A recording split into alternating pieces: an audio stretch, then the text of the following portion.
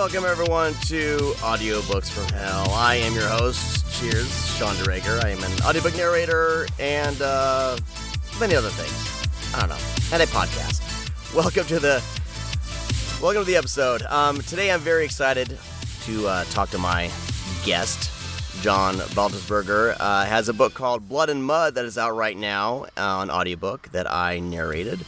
And you should check it out. Really, you should.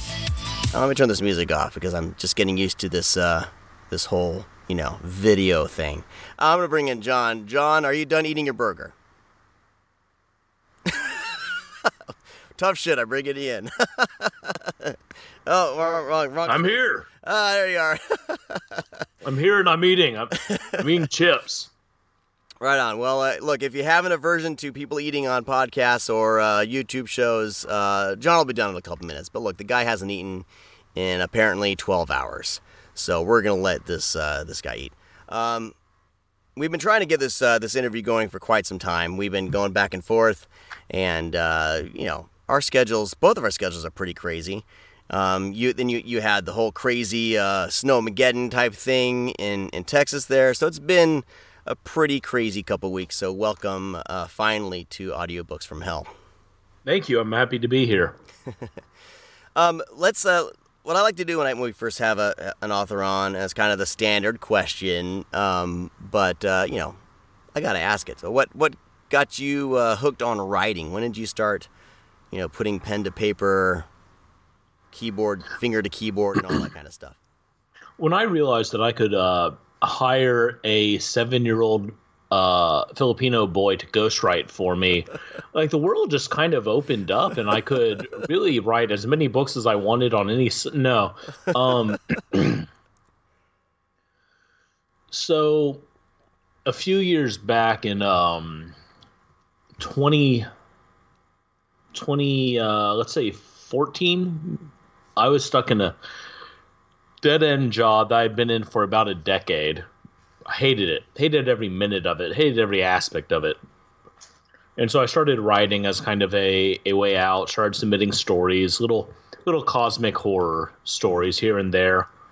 I did some game writing for local game companies. Fun stuff like that. And then in 2016, I got late 2015, I got a really amazing job. Paid a bunch of money. I got to travel all over the place. It was very cool. Then I got laid off in mid 2016. Could not find a job for 3 years. Oh shit! And so I was writing more at that point, and I said to my wife, "Well, why don't we start a publishing company?" Because what the fuck do we have to lose? There's literally nothing to lose. We have no money. We have no objects to our name. Screw it. We're already screwed. Let's do a publishing company. And my dear wife looked at me and she said, I was expecting her to shout yes, but she said, "Yeah, let's do it. Screw it." But I first broke into the current scene with my poetry, my horror poetry. It's gone pretty well. Mm. It's gone pretty good so far. I was published 5 times last year. Once self-published, others by various publishers, and it's been cool. It's been a cool ride. Yeah. What kind of fuels the poetry? Was that something you're just like, let me give this a shot? Do you have, is there a background you have that kind of how'd you lean more towards poetry or? I don't lean more towards poetry. It's just people. I think I'm a good writer. I think my storytelling is above average, which is why I do this. Right? I think I can do this and people will enjoy it, so I do it. But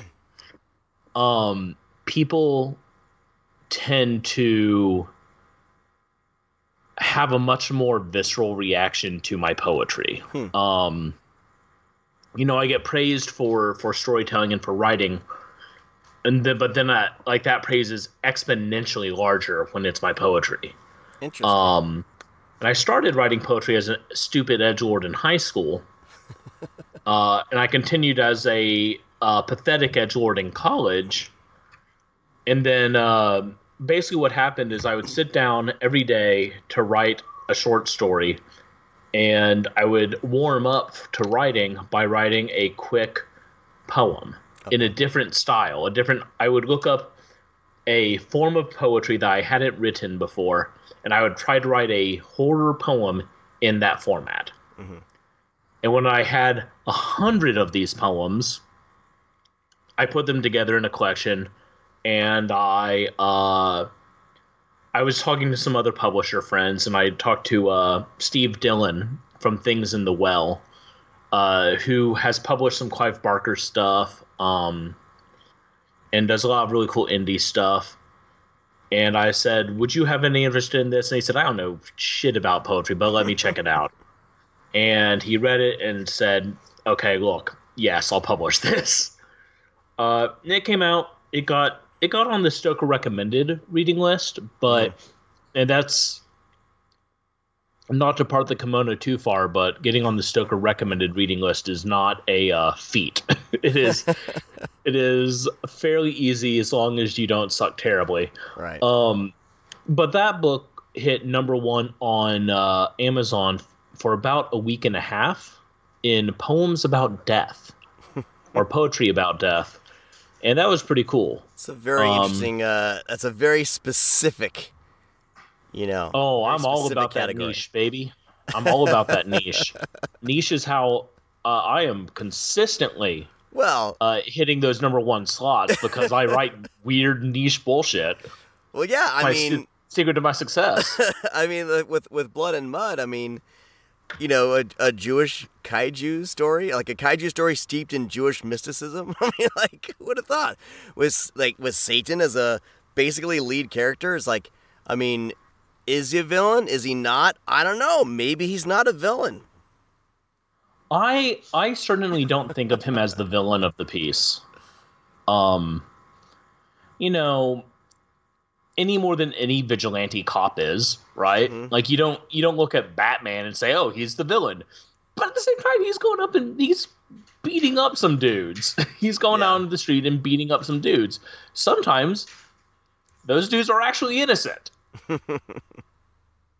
So, I wouldn't say that Satan is the villain of Blood and Mud. I would say that he is a misguided and hurt person. Right. He's trying to make sense of a bad situation. Yeah.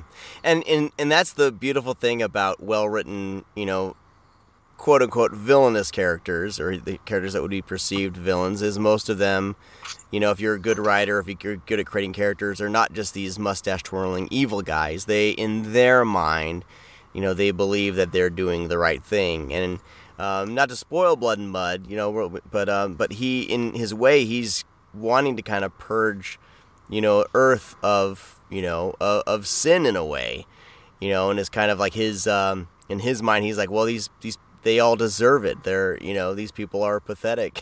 So, so why not just kind of start Earth off with a clean slate or whatever. But so tell me a little bit about Blood and Mud, about how it came to be, and then just a general overview so people can kind of get a feel if they haven't read or listened to it yet, and then I'll interject as you go. Sure.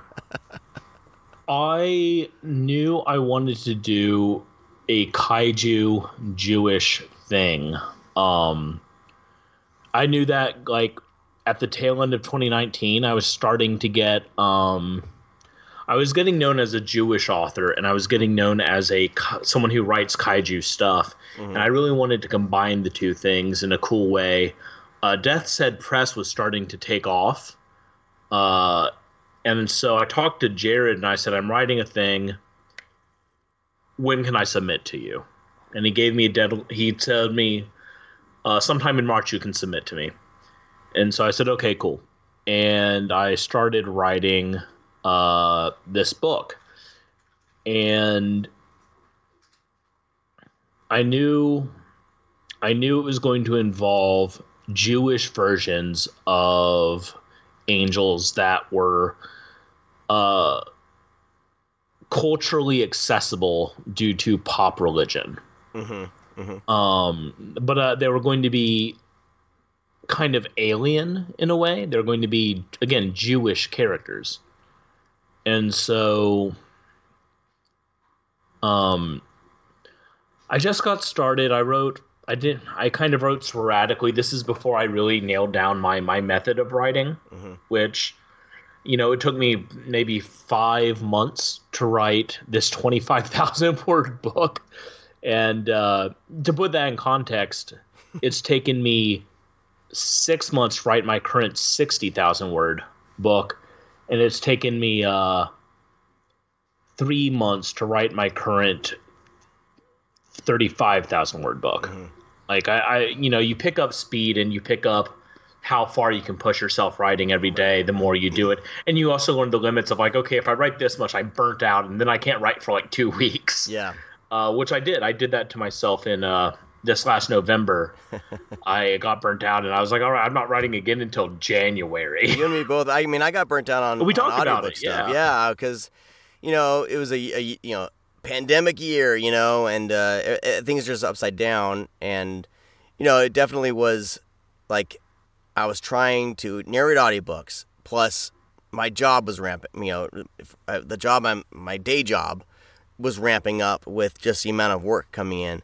So I'm busting my ass all day, 8 hours a day at the day job, at my computer at home, kids interrupting me every friggin' 5 minutes. Every 5 minutes, all the time, constant. I go downstairs for water. Dad. So, and then I tried it, and then I try to like, all right, I'm going to have family time, and then at 8 o'clock I'm going to go in and record an audiobook. That didn't last long. I did that for, a good 6-7 months.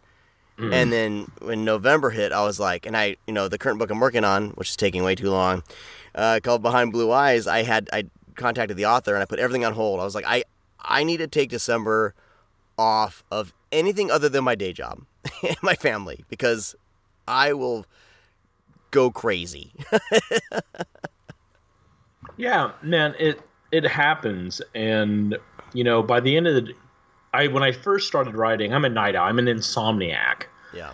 When I first started writing until last year.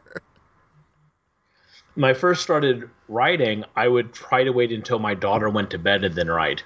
And every day I would sit at the computer looking at that blinking cursor and just think, God, I can't fucking do it. I don't have the juice. And so now I get up every day at 6 a.m. And I write from 6 to 8 or 9. And get my my quota of words out for the day, which amazingly frees you emotionally. Yeah, I no longer have the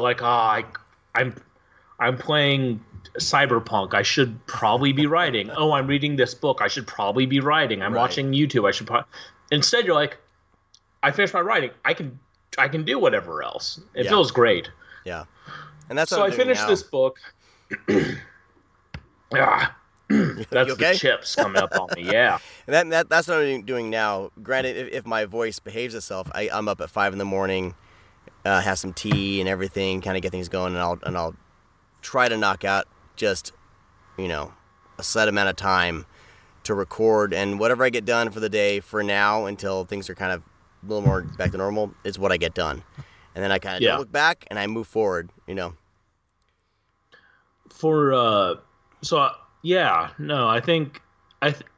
think getting creative stuff done early is really beneficial for a couple of reasons. First, you have more mental energy.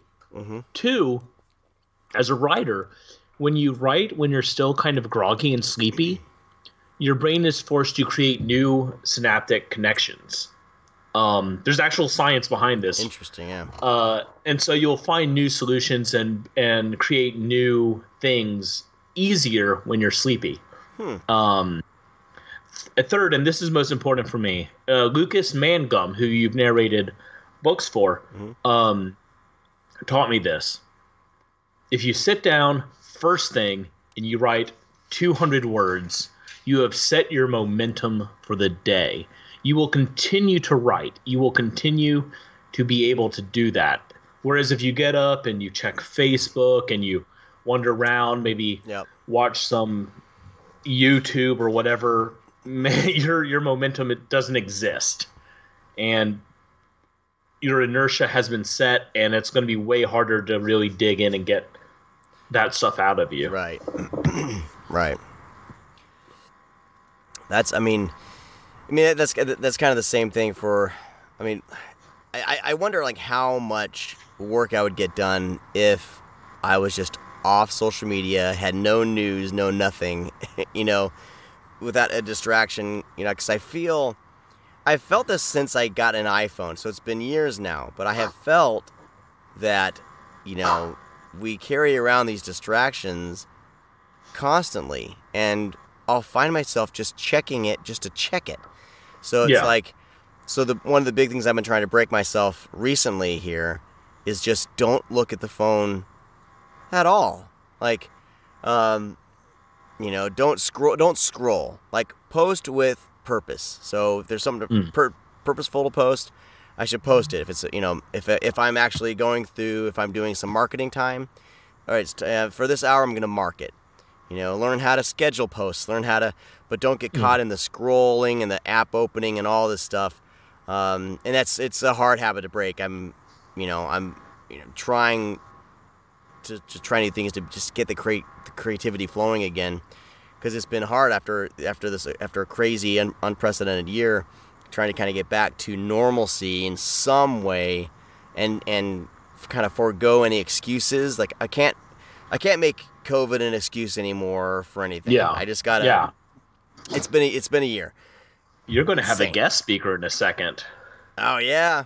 Yeah. My bulldog is behind me, and she is probably about to start growling. And it's going to be great. It's going to be great audio. You'll appreciate it. Yeah. So so trying to break those habits and kind of get things more like purposeful in what I'm doing, because my days are busy, and I don't need to be checking my phone every friggin' 5 minutes. So I'm almost like I'm trying to figure it out. Like, do I put it in a basket, at the start of my day? What do I do? So I'm trying to work a few things out. No, for sure. So anyway, I did all of this shit. I did all this stuff to make this book, and finally I submitted it to Jared, and at the same time I talked to my friend Paul Lubachewski, the author of Gator God, another a kaiju comedy book set in Florida. And I said, hey man, do you have anyone that might be interested in a Jewish kaiju thing? And he's like, yeah, send it to my buddy Tim Murr over at St. Rooster Books. And so I did. And like a week later, Tim came back to me and said, hey, I thought you were handing me a comedy. I was like, oh, no, I don't know. I'm sorry, no. I get that all the time, Sean. That's funny. Constantly people are telling me, like, I thought your book was going to be funny. I thought your book was going to be light. I thought this book was going to be... Like, no. Yeah, I'm a splatterpunk, y'all. Yeah, well, the thing that's great is about Blood and Mud is it's a crazy... The setup's ridiculous. The setup is absolutely ridiculous. A giant, basically, shit and sin globular kaiju, right? Taking on the world, led by, created by Satan. And then, of course, you have the military and their, main character. But yeah, you treat it like all good B horror movies. Like all good B horror movies, they're playing it serious. They're not playing it tongue-in-cheek. And I love it. I love that type of storytelling. Now, you can kind of, with splatterpunk and stuff, you can kind of go like Brian Smith's Kill for Satan is very much a lot of humor in there, in that one. Mm-hmm. Mainly because of the characters and the scenarios, right? But Like, but it is still all treated very seriously. Like, Yeah. it's not like, hey, I'm writing a comedy, booka booka boo, hey, isn't this idea ridiculous? No, as far as the idea and the plot goes, oh, well, we're serious as shit here. This is what's happening. And it's all, let's let the characters kind of react how they would react in that scenario. So. Yeah, and I like comedy. I love funny books. I just listened to Michael and Rose's Embry, which is a story about a chicken solving crime in a egg-based city, where chickens are kind of the looked down upon race. I like Bizarro. I love Bizarro, but it's not what I write. Anyway, so Tim Burr got back to me and he said, "Hey, I thought this was gonna be funny. Not a whole lot of ha-has here." It's like, no, sorry, Tim. But he liked it. He wanted it, and so he picked it up. I wrote a short essay, kind of explaining the mysticism of it, which is in the back of the book, and on the audiobook you made that I helped. I provided the audio for, like, you hear Sean narrating this dark, gruesome book for 2.5 hours, and then I'm like, hi guys, you want to hear about Jews? In just the most nerdy, like, mouth-breathing, excited way I can possibly manage, which is pretty big, because I get... education time, y'all. It's Judication time. I'm the Judicator. Well, I kind of went back and forth on that. I was like, well, should I just do it? But I mean, and then of course, from like a production standpoint, any audio producer I was talking to was like, no, you should do it. And I was like, but it's for me, it was such a personal thing with you, and I do take religion very seriously, as far as what people are involved in, belief systems, even philosophical things. Like, it just, for me, I knew we weren't going to get some booth, audio, but I was like, as long as we get this thing to pass Audible standards, which are pretty low, and as long as John's engaging, I was like, it's great. And I think it worked out, because I was like, who better to tell you about the mysticism that fuels the story than the author? And for me, it just made sense for me to be like, because I had other narrators telling me like, no, you should just do it. And I kind of went back and forth on it. And there was another book that I did earlier in my audiobook career that an author wanted to do the introduction, and they gave me the audio, and it wasn't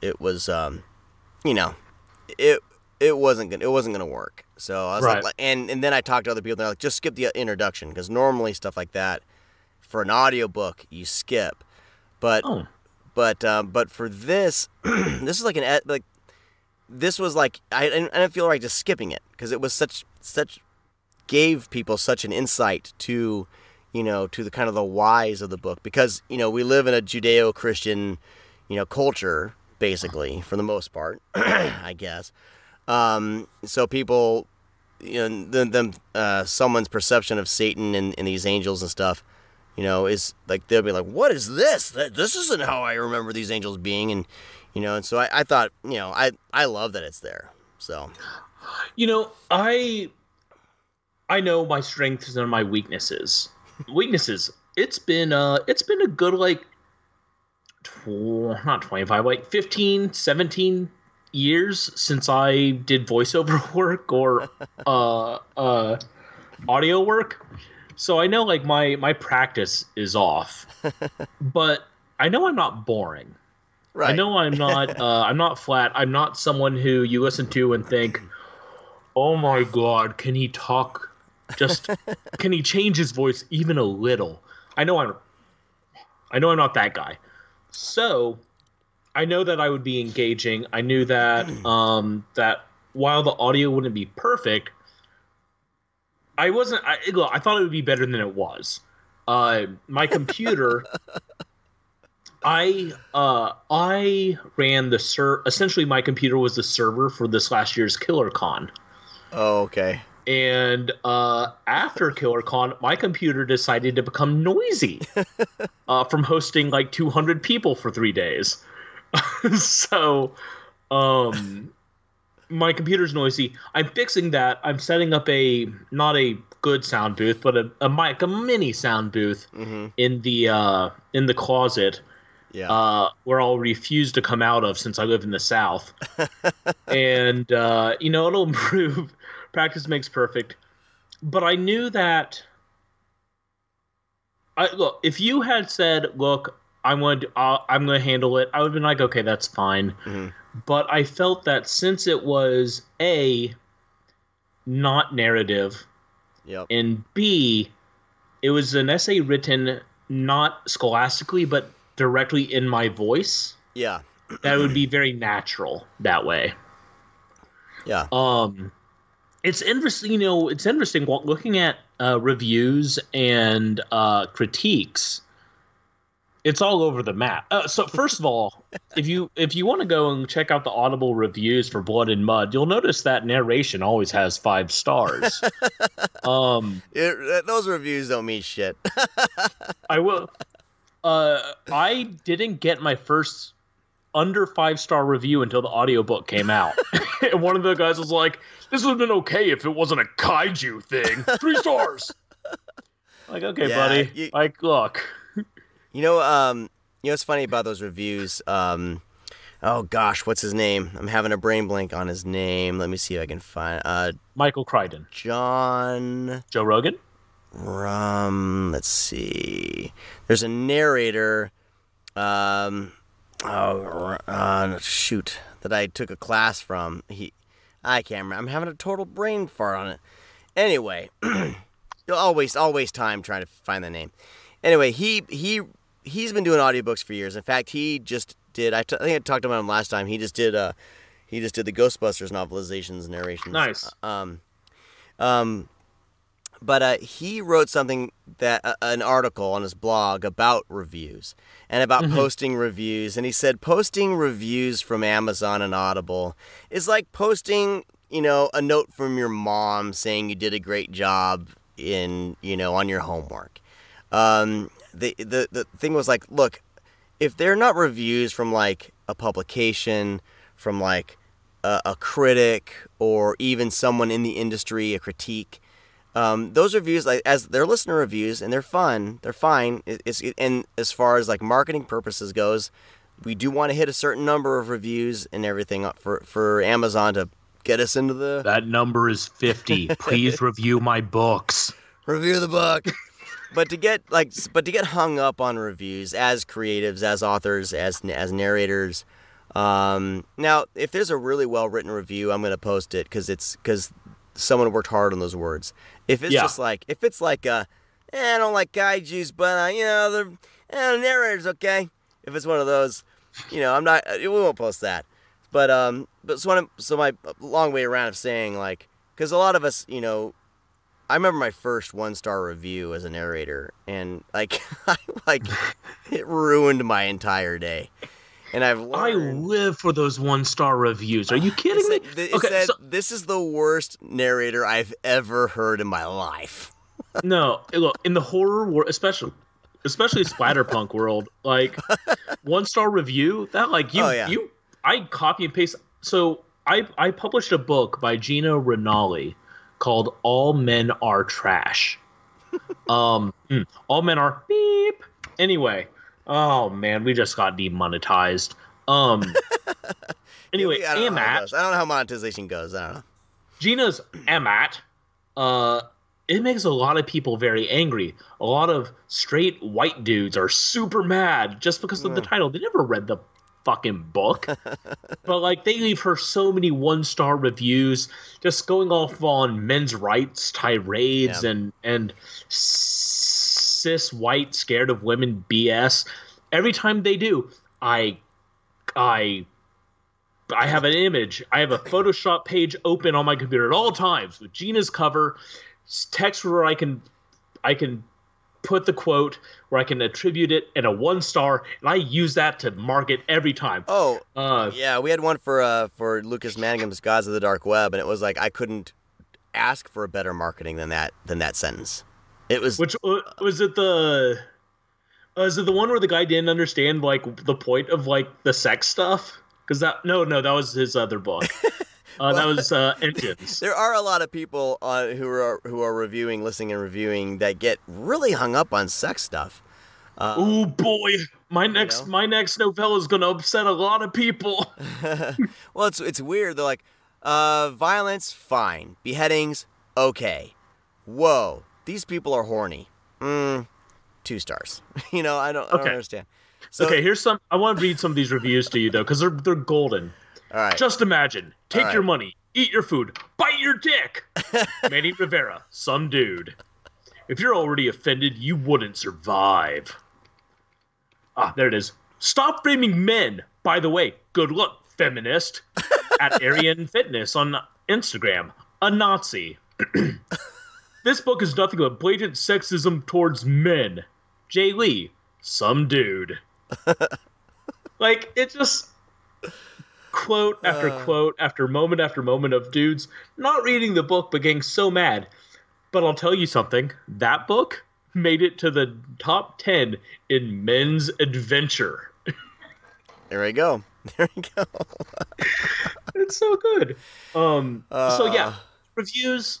I read reviews. I post reviews when they happen. Yeah. I totally agree that that it is self-congratulatory. It is kind of masturbatory, but it is also a way. The fact of the matter is, it's a way to say like, hey, if you haven't bought my book yet, buy my book. Right. Without saying that. Without saying, because look, man, you and I both know we can post "Please buy Blood and Mud" 9,000 times, and by the 3rd time, everyone's sick of it. Yeah. But if we say, hey, I got another review for Blood and Mud on Audible, and you post that review, that gives you a freebie. And so each time you get a review and you can post it, that's a freebie you get. Yeah, there's a finesse to it. There's a way to use it in your marketing. Absolutely. And like this article is mainly about people kind of just getting so hung up on the reviews and just like look. Now I don't know if he was talking about like marketing, because you and I definitely use them for marketing, because there is some good lines you can use. You can just like a movie poster, a little tagline, a little, So there are a few that show up that is like, oh, that's a great line, and why wouldn't we use that? Because someone actually decided to give a shit and write something great, like well written. Now, if it's a well written negative review, give me that all day long, right? If there's critiques, if there's great stuff, give that to me, because I'll learn from it. Oh yeah, same. But yeah, I mean, I had to learn to kind of appreciate, these kind of little reviews, and at least it wasn't like at least that 1-star review wasn't like Audiophile magazine like reviewing me, and I'd be sunk. It was coalition of professional audio readers who will ban you for life. Yeah, 1 star. It was an early book. And listening back, it's like, look, if you listen to a lot of audiobooks and you listen to that one, you can tell I was very green. But you'd be nice. Just be nice about it. Don't be mean. Yeah, I never understood that. Like, you have the people that'll give you critiques like, I wish they spent more time on character building, which is a note I got on Trafe Magic. Fine. You'll notice in Trafe Magic 2, when that comes out, knock on wood, later this year, that there's a lot more character building and character in a relationship building, as opposed to the review that's like, these characters suck, you should chop off your dick with a saw. Like, okay, that doesn't actually help me learn. I mean, I'll do that if you'll buy the book, but like, doesn't help me. Don't worry, I'm not gonna chop off my dick with a saw, love. Okay, sorry. I wanted to be sure my wife. You gotta make sure, yeah. So, Blood and Mud. So that's out, little novella. I'm glad. I mean, so thank you for bringing that to me. That was a really fun one to narrate. Let's talk about some of your other books. I know that Sure. War of the Dictates is something that you have worked on, and I believe you're trying to find narrators for that one. But tell us a little bit about War of the Dictates. Not about the struggle of finding a narrator which I know it's I couldn't. No, I will talk about that a little bit actually, but for a different reason. War of Dictates is a book about Talmudic lore at heart. I recently did an episode with Jay Wilburn, where we talked about it a lot. So, I'd rather point at that. Go check out at Among the Zombies on Twitter for Jay's feed, because I learned so much about writing just from following Jay and listening to Jay. But you can see a lot of about War of Dictates there. But it's a novella longer than Blood and Mud that is entirely in verse. And it spans a time frame from the Big Bang, from the approximate year of the Big Bang, to 2020 CE. Wow. There are some events I missed, but I only had 26,000 words. Novella. So yeah, novella. I might do a second one and fill in the blanks. This isn't a Silmarillion, everybody. Yeah, no, I'm not. Look. If you want 120,000 words about elves and none of them are fucking, you can check out JR all you want. Me, my elf's gonna get dirty. No, that's not. Sorry. So I started off with War Dictates. I wanted to write 5 stories in verse, all having to do with Jewish mythology. And then I started writing. I started with the Grigori, the Fallen Watchers, from the Book of Enoch. I went into the Nephilim from the Book of Giants / Genesis during the Flood. From there, I went into King Solomon's reign, because there's a lot of Talmudic lore around that, which also involves the main character of the book, Ashmandai. And after that, we get into kind of modern era atrocities against the Jewish people, which I ended up, this book was really difficult for me to write because I was talking about real danger, real death, real pain. But War of Dictates has been nominated for a Splatterpunk Award for Best Collection. It is the first, to my knowledge, poetry book to be nominated for the award, and is the first Jewish book to be nominated for the award. So I'm very excited. Yeah. War Dictates is brutal. It's an extreme horror book, which is really interesting to do in verse. Yeah. Because in extreme horror, detail is key. The more explicit you get in the details, the better. But with poetry in verse, part of the art is a succinctity with language, being able to deliver a lot in a little. And so it was a really interesting challenge, and people seem to really like it. So I'm very excited. I did have it open for narrators for a while, and I received a number of auditions,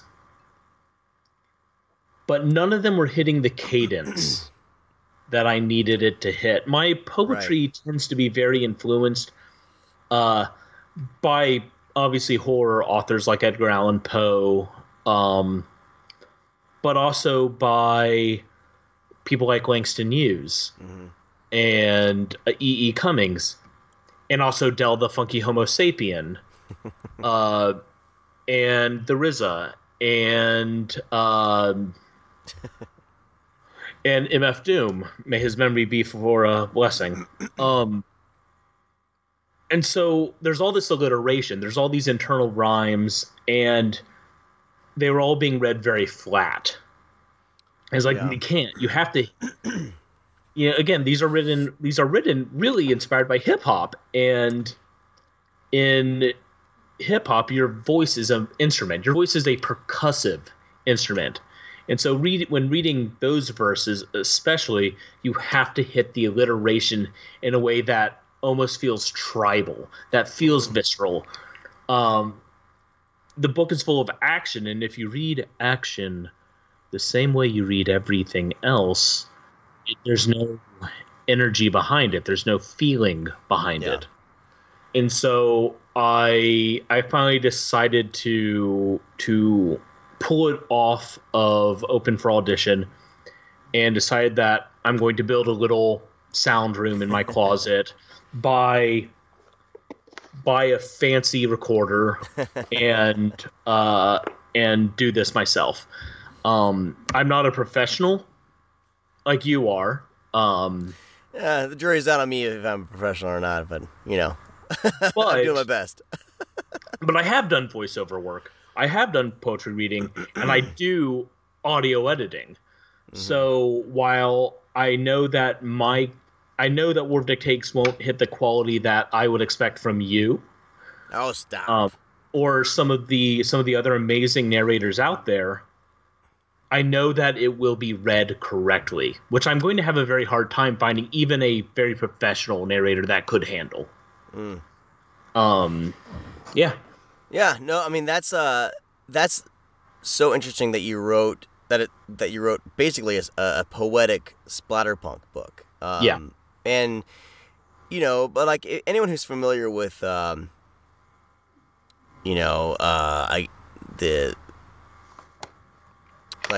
Christians would say the Old Testament, but the Jewish Bible. The Jewish Bible. It's the Jewish Bible. I mean, there's so much violence, and so much crazy stuff that happens, in those stories that it does make sense. I mean, there's so many stories. The Bible is the Bible, especially the Torah, is kind of a splatterpunk book. Yes. I mentioned this in my thing with Jay. I have to say it again. When someone says, "My vengeance will be biblical," you think like, oh, flood and lightning bolts and brimstone and fire. No. There's a story. Joseph had a sister and many brothers. Joseph's sister was taken against her will by a village that they were staying at because they wanted to marry her, because they wanted Jacob's wealth. They want his family's wealth. So like, okay, if we do this, they'll marry her to us, and then we'll share in the wealth. And so she came back to her family, bleeding and broken, and her brother said, okay, here's what we'll do. We'll go to the village. And they told the villagers, hey, you did this, but it's fine. You can marry my sister. You can join our tribe, our family. You'll be rich. But you all have to be circumcised. And so the entire village, every man and male child, on the same day, probably using the same flint rock that Abraham had used, got circumcised. A lot of foreskins. No, not as many as there will be later in the story. So that evening, all of the brothers rode into town and murdered every male in the village to a one. That is biblical vengeance. That is splatterpunk. Yeah. Later on, King Saul demands 100 Philistine foreskins from David in order to marry Saul's daughter. David is so excited about this, he delivers 200 chopped up dicks. Hey, that's in the Bible. You need some chopped up dicks? I'm your man. I can do that. I got wheelbarrow. I got it. So, like, yeah, there's a lot of extreme horror in biblical literature. Yeah. And a lot of it doesn't make it into the cutting room floor after King James had his wicked way with it. But boy, and like there's stuff that got left out of the Jewish Bible. Like, if this made it in, what didn't? Yeah. Guys, Well, I mean, that's the thing. Like, because I'm always fascinated by religion and philosophy. I've done my share of research. I was raised in a strong Christian home, whatever that means. And but it means your dad would have 4 Bibles above his head. Yeah, I assume. Well, I mean, we would every Saturday morning we would have we would do our Bible reading and everything. So it's familiar to me. And I always knew, like, when we were going to read the Old Testament, it's like, oh, there's going to be some war and some violence. So here we go, But it was okay because it was in the name of religion. But so we got about 15 minutes left. Okay. And I'm interested in your own spiritual journey, with Judaism. With the J-Man. Is it? I mean, so I know a lot of people are either practicing or non-practicing. So it's different. So what's your kind of background with Judaism, and how does that inform what you write? I was born a poor Baptist child in Texas. Wow. Austin, Texas. Breckenridge Hospital. They're tearing it down right now over there somewhere. And in middle school, I was sure I was going to go into seminary and be a preacher. And I went to Bible camp. And the preacher got up there and he was just fucking awful. He was mean. He was cruel. He delighted in cruelty. He delighted in telling these terrified children that they were going to hell. That their parents, if they got divorced, were going to hell. And I'm Baptist, man. And I had just read the story of the prodigal son. And I thought, what this dude's saying doesn't sound anything like what Jesus is saying. And like, this is supposed to be about Jesus. And so I started looking just at what Jesus was saying, right? I think the Red Letter Bible. Yeah. And the more I read that, the more I was like, this doesn't make any sense to me. This does not track. This religion and these teachings don't sync up in my emotions. And so I spent a long time searching. I researched Buddhism, Hinduism, Islam. I looked everywhere, and one day I was kind of describing my feelings about spirituality, and my friend Robert Dietrich said, well, man, it sounds like you're Jewish to me. I was like, no, what? So I looked into it, and I'm like, oh yeah, no, this is exactly it. Yes. Hey everyone. I was 16 at the time. Maybe 15 or 14. I was in that age, right? Mm-hmm. And so I started studying. I started living a Jewish life then, 20 years ago now. And it brought me a lot of joy. Mm-hmm. The community brings me a lot of joy. The culture, the folklore, the customs. Pretty much anything that doesn't have to do with Israel brings me joy.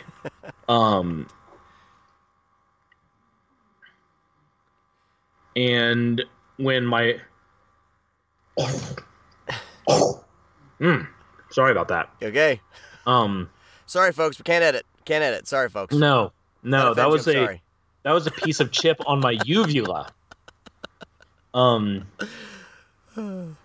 When my wife and I started dating, my wife and I had known each other for 8 years, I think, at that time. And so she knew me as being Jewish, but not, didn't know much more about it than that. Mm-hmm. And I told her, like, she spent the night one night, and I said, hey, just to let you know, in the morning, I'm going to go to a synagogue. I'd like you to come with me, because it's an important part of who I am, because I was, at that point, starting to go through the official conversion process. Okay. And she said, oh, okay, yeah, I'll come with you. And so she went with me that Saturday. She went with me the next Saturday. And after that second Saturday, she turned towards me and she said, I want this. I want to convert. And, the joke is whenever you meet someone converting, it's like, oh, what's her name? And I was in this weird position where I was, in fact, engaged. I was getting married, but I wasn't converting for her. Right. She wasn't converting for me, but we were both converting trying to convert before our wedding. Well, what's her name? Well, it's Desiree, but she's not. How much time you got? Yeah, exactly. We had a beautiful Jewish wedding.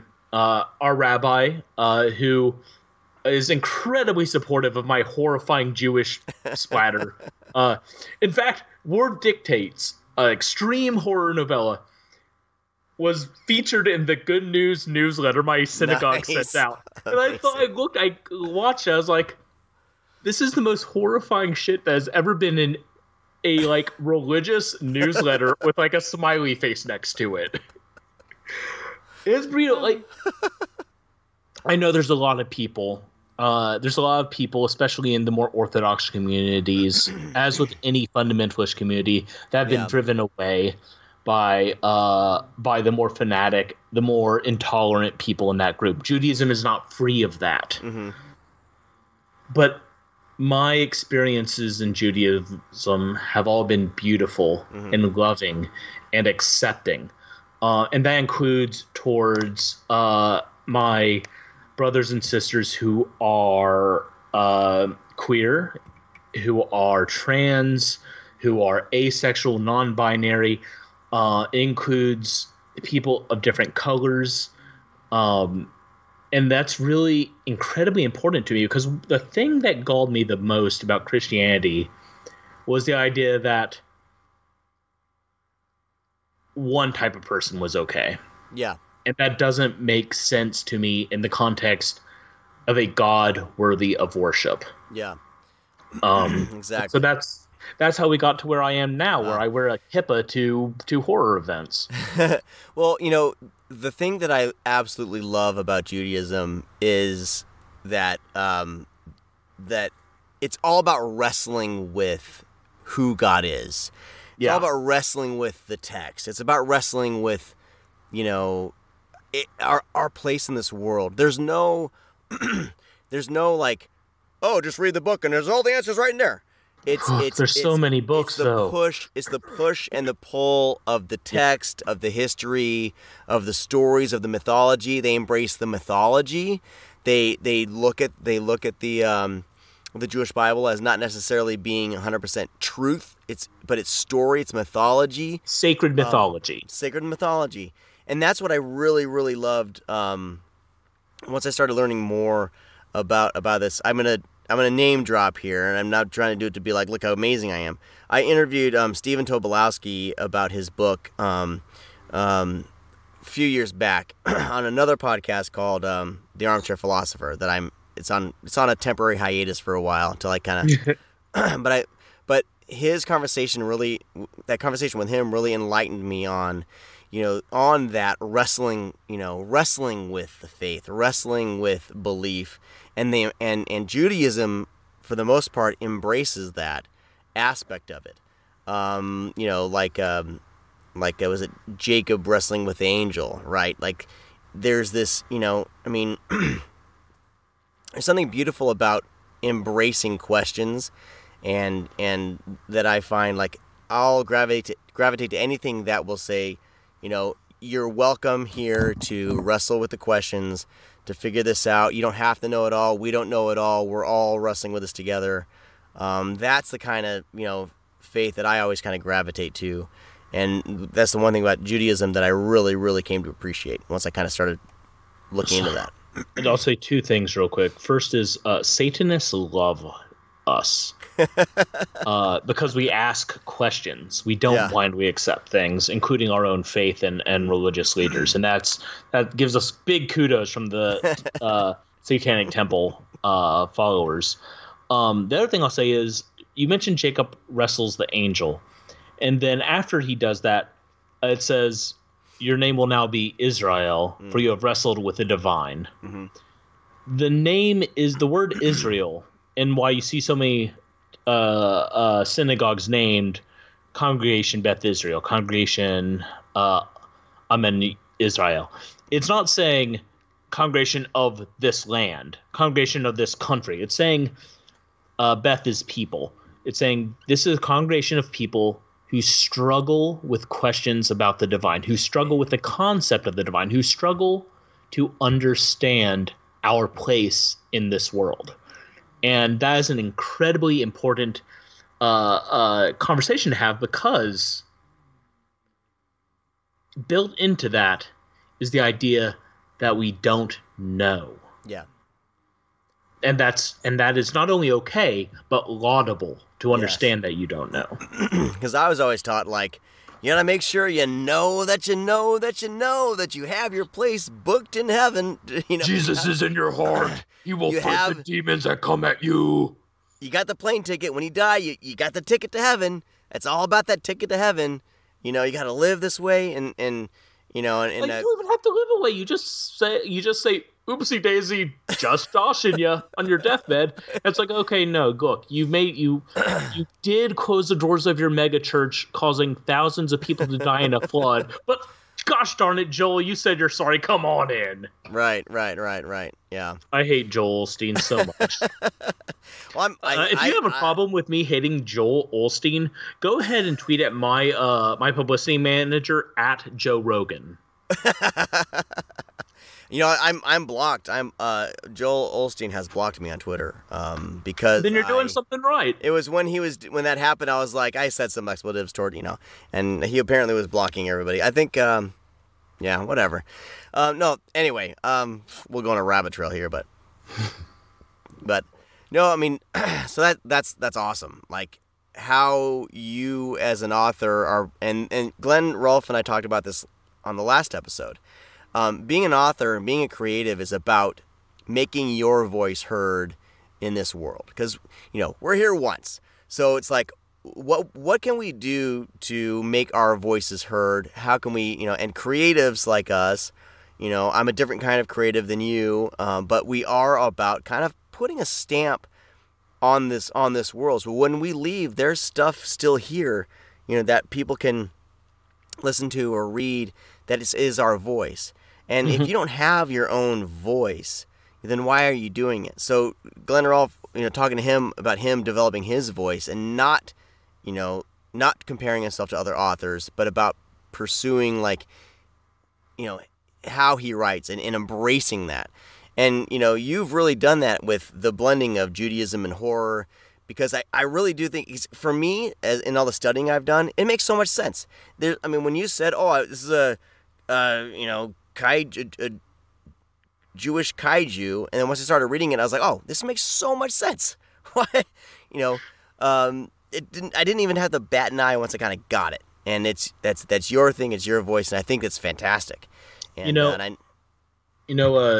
Lucas Mangum says something that he got from Joe Lansdale.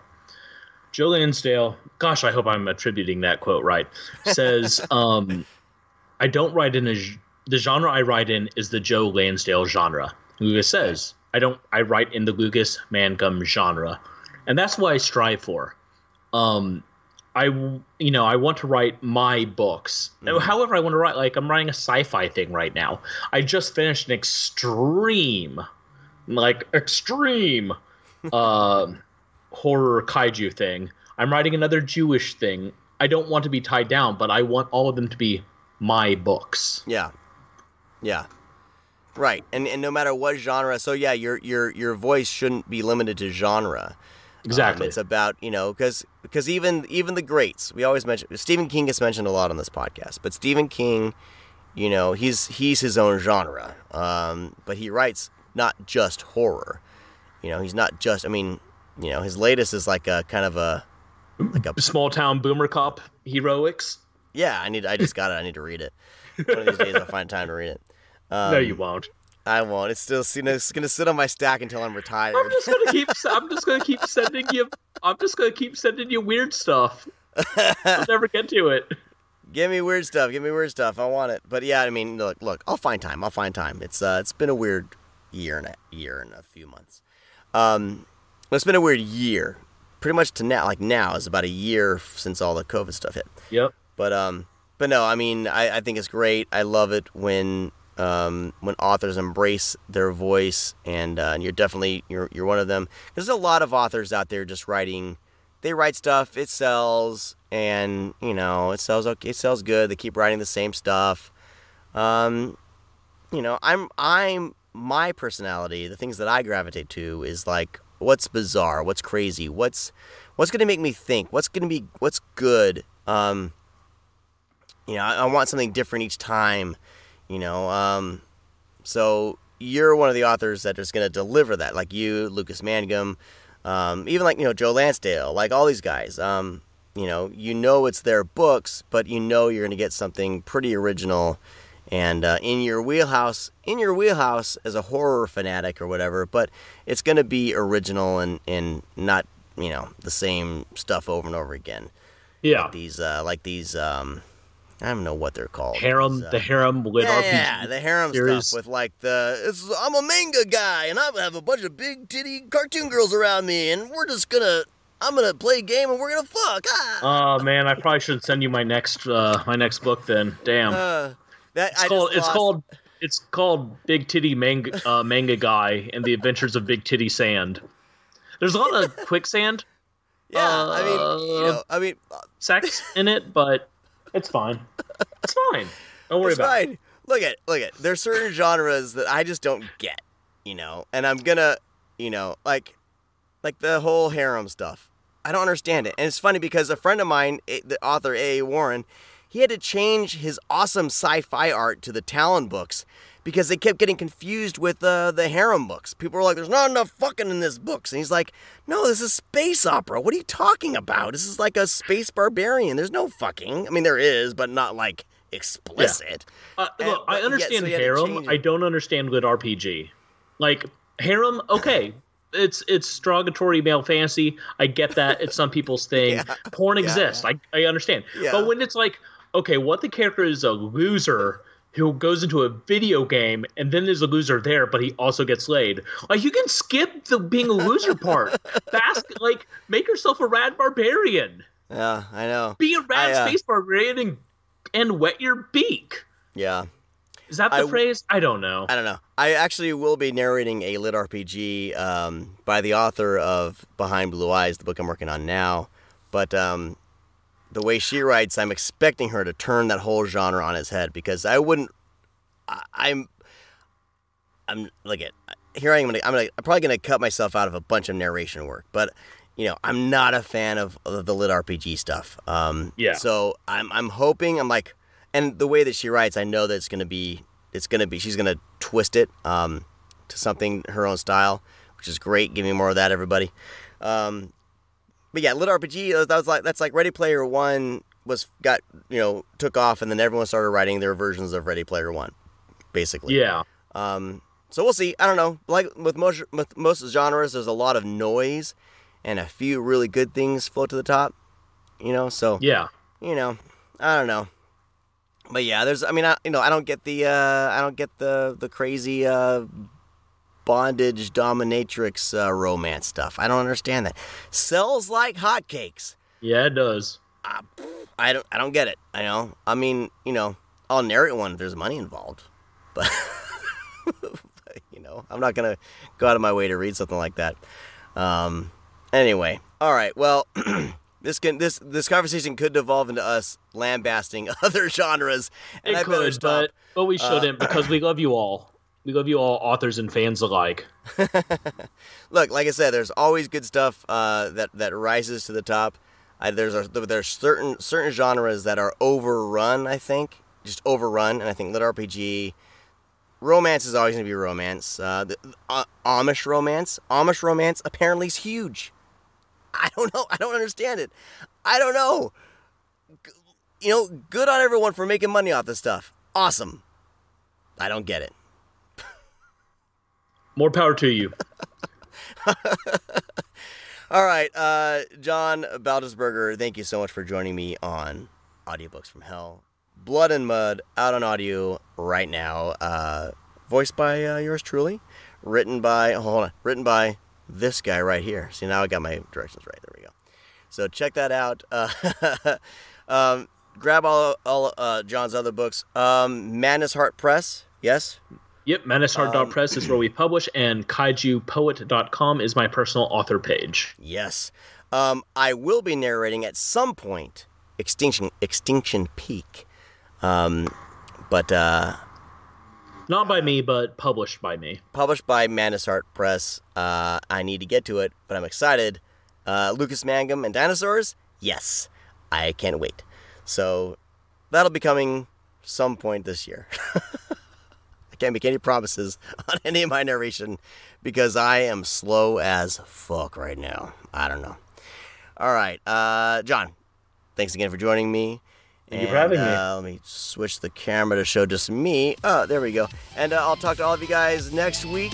Thanks for listening, watching, whatever. Bye-bye.